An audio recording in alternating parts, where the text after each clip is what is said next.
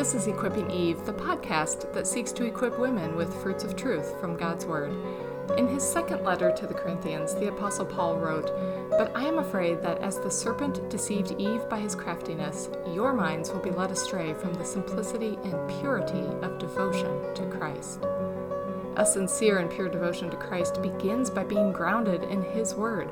So let's open our Bibles, ladies, and prepare to feast on the truth God has given us. Well, hello, ladies, and welcome to Equipping Eve. I am, as always, your host, Erin Benziger, and today I want to continue the series that we're going through on women in the Bible and how God uses women and how we see that in Scripture. And I think I mentioned a few episodes ago that I wanted to look at Hannah at some point, Samuel's mother.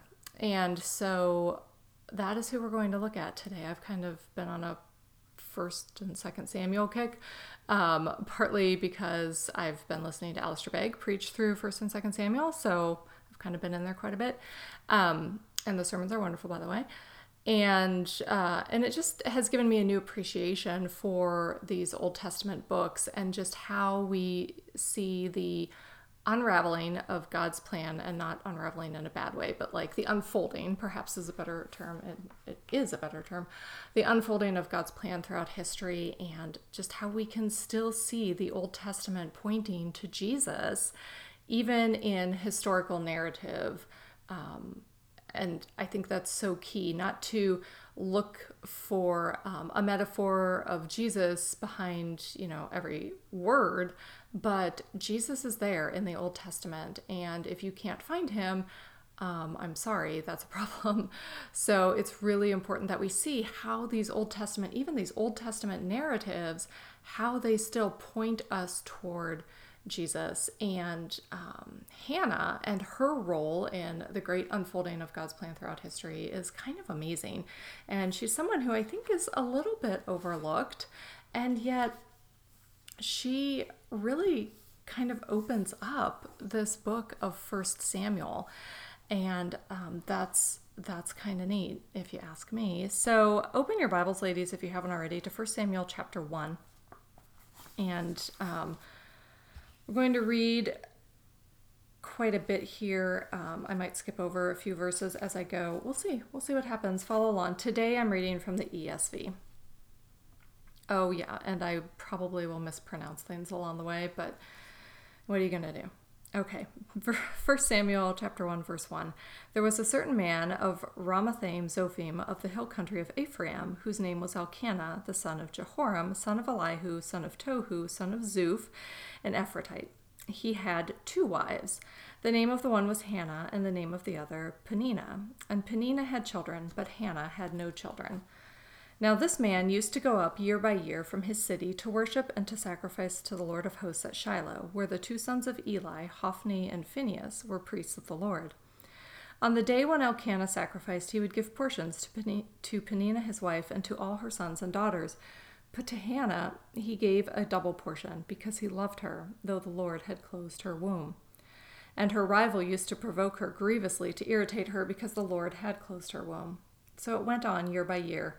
As often as she went up to the house of the Lord, she used to provoke her. Therefore Hannah wept and would not eat. And Elkanah, her husband, said to her, "Hannah, why do you weep, and why do you not eat, and why is your heart sad? Am I not more to you than 10 sons?" Verse 9. After they had eaten and drunk in Shiloh, Hannah rose. Now Eli the priest was sitting on the seat beside the doorpost of the temple of the Lord. She was deeply distressed and prayed to the Lord and wept bitterly. And she vowed a vow and said, "O Lord of hosts, if you will indeed look on the affliction of your servant and remember me, and not forget your servant, but will give to your servant a son, then I will give him to the Lord all the days of his life, and no razor shall touch his head." As she continued praying before the Lord, Eli observed her mouth. Hannah was speaking in her heart, only her lips moved, and her voice was not heard. Therefore Eli took her to be a drunken woman. And Eli said to her, "How long will you go on being drunk? Put your wine away from you." But Hannah answered, "No, my Lord, I am a woman troubled in spirit. I have drunk neither wine nor strong drink, but I have been pouring out my soul before the Lord. Do not regard your servant as a worthless woman, for all along I have been speaking out of my great anxiety and vexation." Then Eli answered, "Go in peace, and the God of Israel grant your petition that you have made to him." And she said, "Let your servant find favor in your eyes." Then the woman went her way and ate, and her face was no longer sad. They rose early in the morning and worshipped before the Lord. Then they went back to their house at Ramah, and Elkanah knew what Hannah his wife, and the Lord remembered her. And in due time Hannah conceived and bore a son, and she called his name Samuel, for she said, "I have asked for him from the Lord." And we're going to stop there for now, ladies. I encourage you, we'll reference some further verses here, but I encourage you to keep reading to see Hannah's role here in this early chapter here of 1 Samuel, and just the influence then that she ended up having on her son, and how her faithfulness resulted in what Samuel would become. So ladies, because Hannah is so fascinating to me, I still want to spend even more time looking at her and, who she was and her faithfulness. A couple of good resources, as I said, are Alistair Begg's sermons on these verses, and another resource that I'm looking at today, which is a sermon by Charles Spurgeon on Hannah here, and his sermon is actually called "Hannah, a Woman of Sorrowful Spirit." So I'll be referencing that kind of back and forth. And so Spurgeon gets his title here from verse 15, where Hannah says, "I am a woman troubled in spirit." So obviously Spurgeon was working off of the KJV translation. So what are we seeing happening here in the text? Let's just look, first of all, at what's going on. We have Elkanah, Peninnah, and Hannah. Peninnah and Hannah are rivals, but I don't see that Hannah... I see the rivalry almost as one-sided, where Hannah is hurt by the fact that Peninnah has children, but isn't taking it out on Peninnah. At least we don't see that in the text, and we don't see that in the character of Hannah. On the other hand, we see that Peninnah is really quite a special person, if you're using the word special sarcastically. So, this is this woman's life. Elkanah went and married 2 wives. So this is happening here in Old Testament times. We have a lot of biblical characters with multiple wives. That is not okay with God. He very clearly ordained that marriage is 1 woman, 1 man. Things were different. That does not mean just because Bible characters had multiple wives that it's okay to have multiple wives.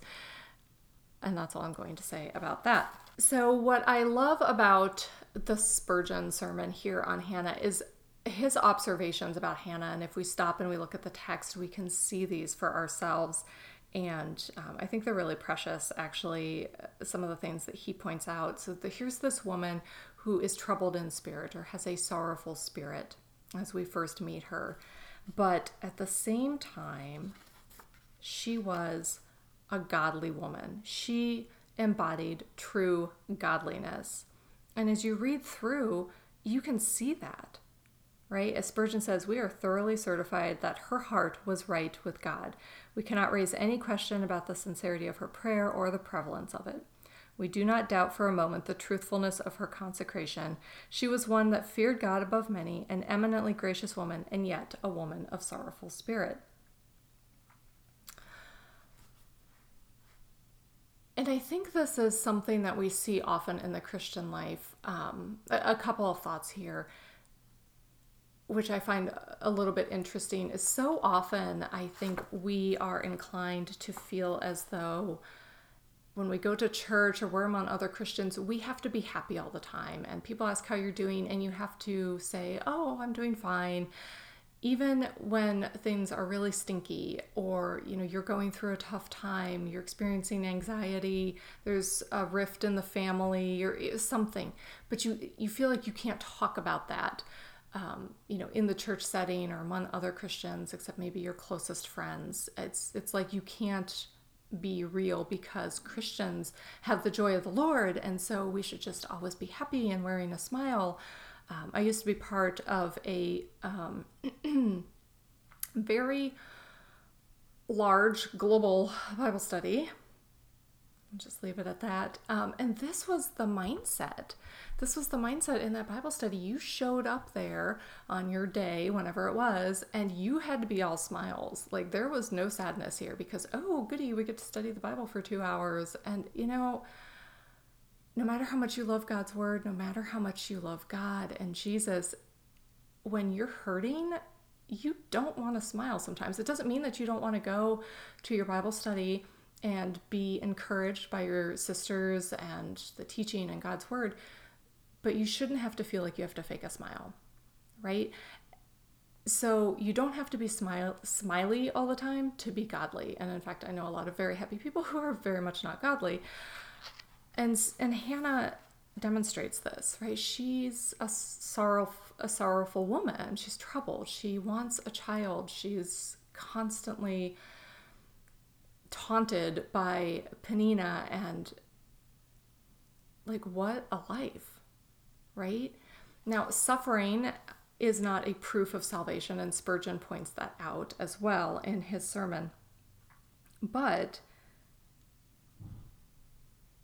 at the same time, God doesn't promise us a rose garden. So all of those pastors, and there are many out there, like television pastors, who tell you, come to Jesus so that your life can be awesome. Well, that's not how that works. If you're truly saved, often you have a lot of hardship, whether it's actual persecution or it's just going through difficult times kind of to test your faith so that you can see the evidence of your faith or whatnot, or to grow you or strengthen you, however God's using those trials.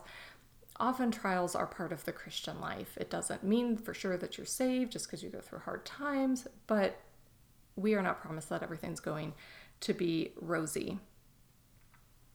And then Spurgeon takes an interesting tangent that I'm also going to take here. He says, there is very much that Christians experience which they never ought to experience. Half the troubles of life are homemade and utterly unnecessary. We afflict ourselves perhaps 10 times more than God afflicts us. We add many thorns to God's whip.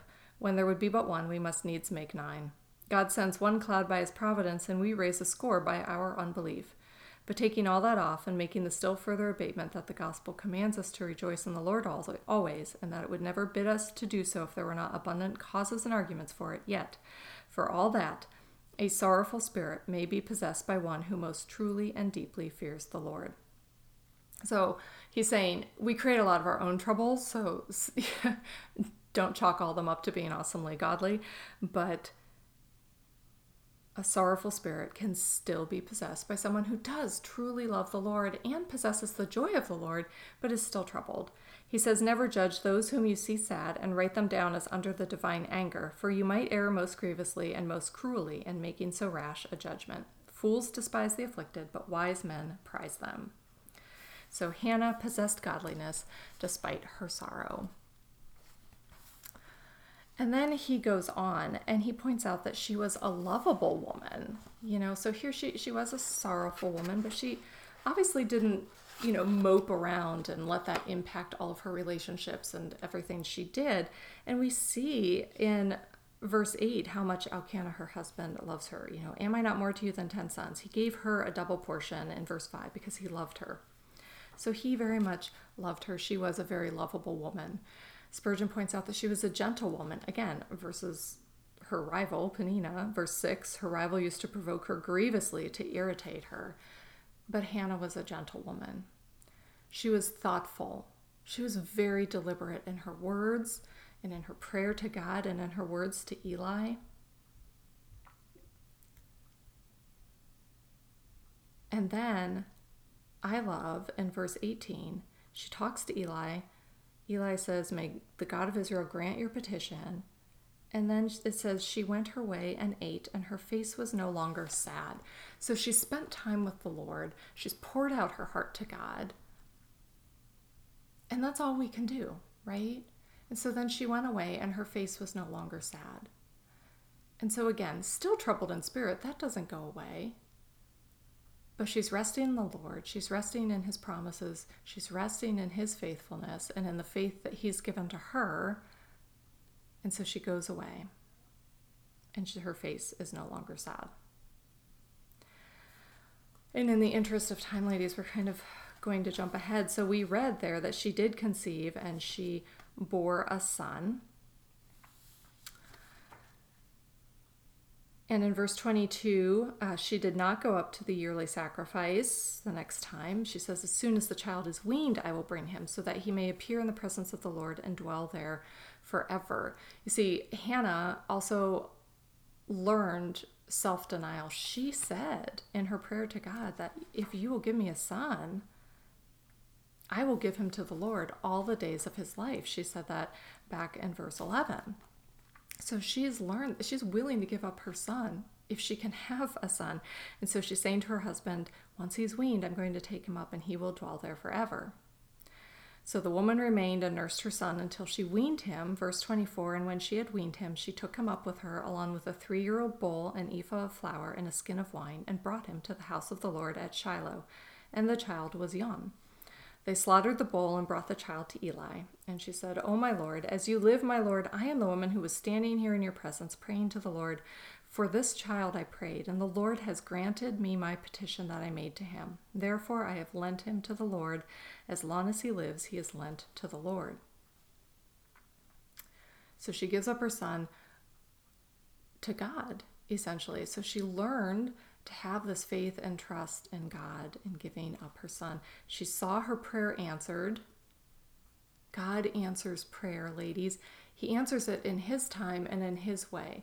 Hannah specifically prayed for a son, and her specific prayer was answered. Ours may not be answered just as we think, but it will be answered in the best possible way so that God is glorified.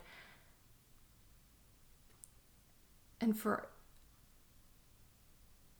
it will be answered in the best possible way so that it will be for our good and for God's glory. And we hear that so often, but it's true. And even if you don't think it's for your good, at first the answer comes and you're going, so it's not the answer it was supposed to be. It would be a lot better, Lord, if you do it this way. No, he knows. It may be a more painful answer, but he will grow you from that and he will do something with it. That's just the way it is. And then in chapter 2, and we won't read through this, ladies, but I encourage you to read Hannah's prayer to the Lord. She is theologically trained. She knows her Bible. She knows her God. She knows what's going on there. And then as we move through that chapter in verse 18, Samuel was ministering before the Lord, a boy clothed with a linen ephod, and his mother used to make for him a little robe and take it to him each year when she went up with her husband to offer the yearly sacrifice.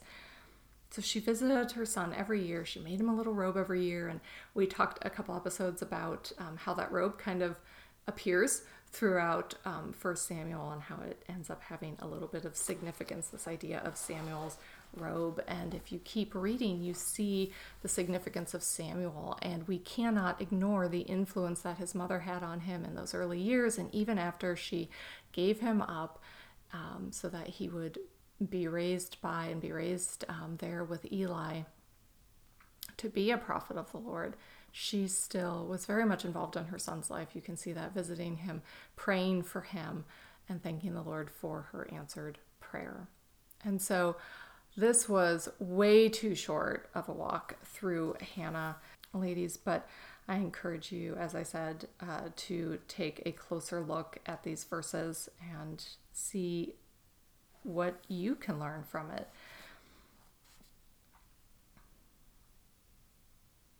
Spurgeon says, Hannah's name stands among the highly favored women because she was deeply sorrowing.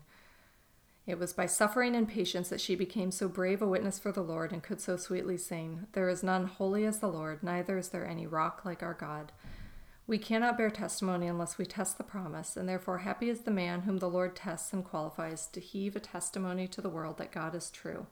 To that witness I would set my own personal seal, says Spurgeon. All right, ladies, as an endorsement today, I am going to encourage you to pick up a copy of this book where I got Spurgeon's sermon out of. It's called Sermons on Women of the Old Testament. There's actually also a volume on Women of the New Testament. I have not read all of the sermons yet, and I will say, a little disclaimer, the first one I looked at, I'm not going to tell you which one it was,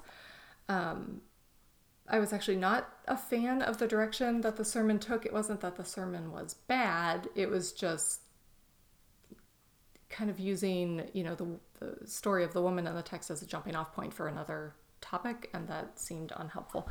But Spurgeon has a tendency to do that, as do many preachers, people like today. They say they're preaching on one text, and as you sit there and listen to the sermon, you think, wait a minute, this is not the text that we were supposed to be taught today. But anyway, who am I? But I enjoyed this sermon here on Hannah, and it looks like there's some good material in here. So I've not read through all of these, so it's like a half endorsement. It's Spurgeon, so should be, pretty good. But anyway, I like that someone collected these sermons together so that we can kind of take a look at some of these great women of the Old Testament and how God used them in Scripture. And as a parting thought, ladies, I just want to challenge you to think about what you've learned from Hannah just through our quick race through the first chapter of 1 Samuel, but also through what you know of the story of Hannah and Elkanah, her husband, and what have you learned if you go back and you read through this? What are you learning from that, and how can you apply it to your own life? What are you learning from Hannah and from her faith and the way that God used her and the way that God encouraged her, and how can you apply that and be encouraged by that in your own life? All right, ladies, until next time, get in your Bibles, get on your knees, and get equipped. Thanks for listening.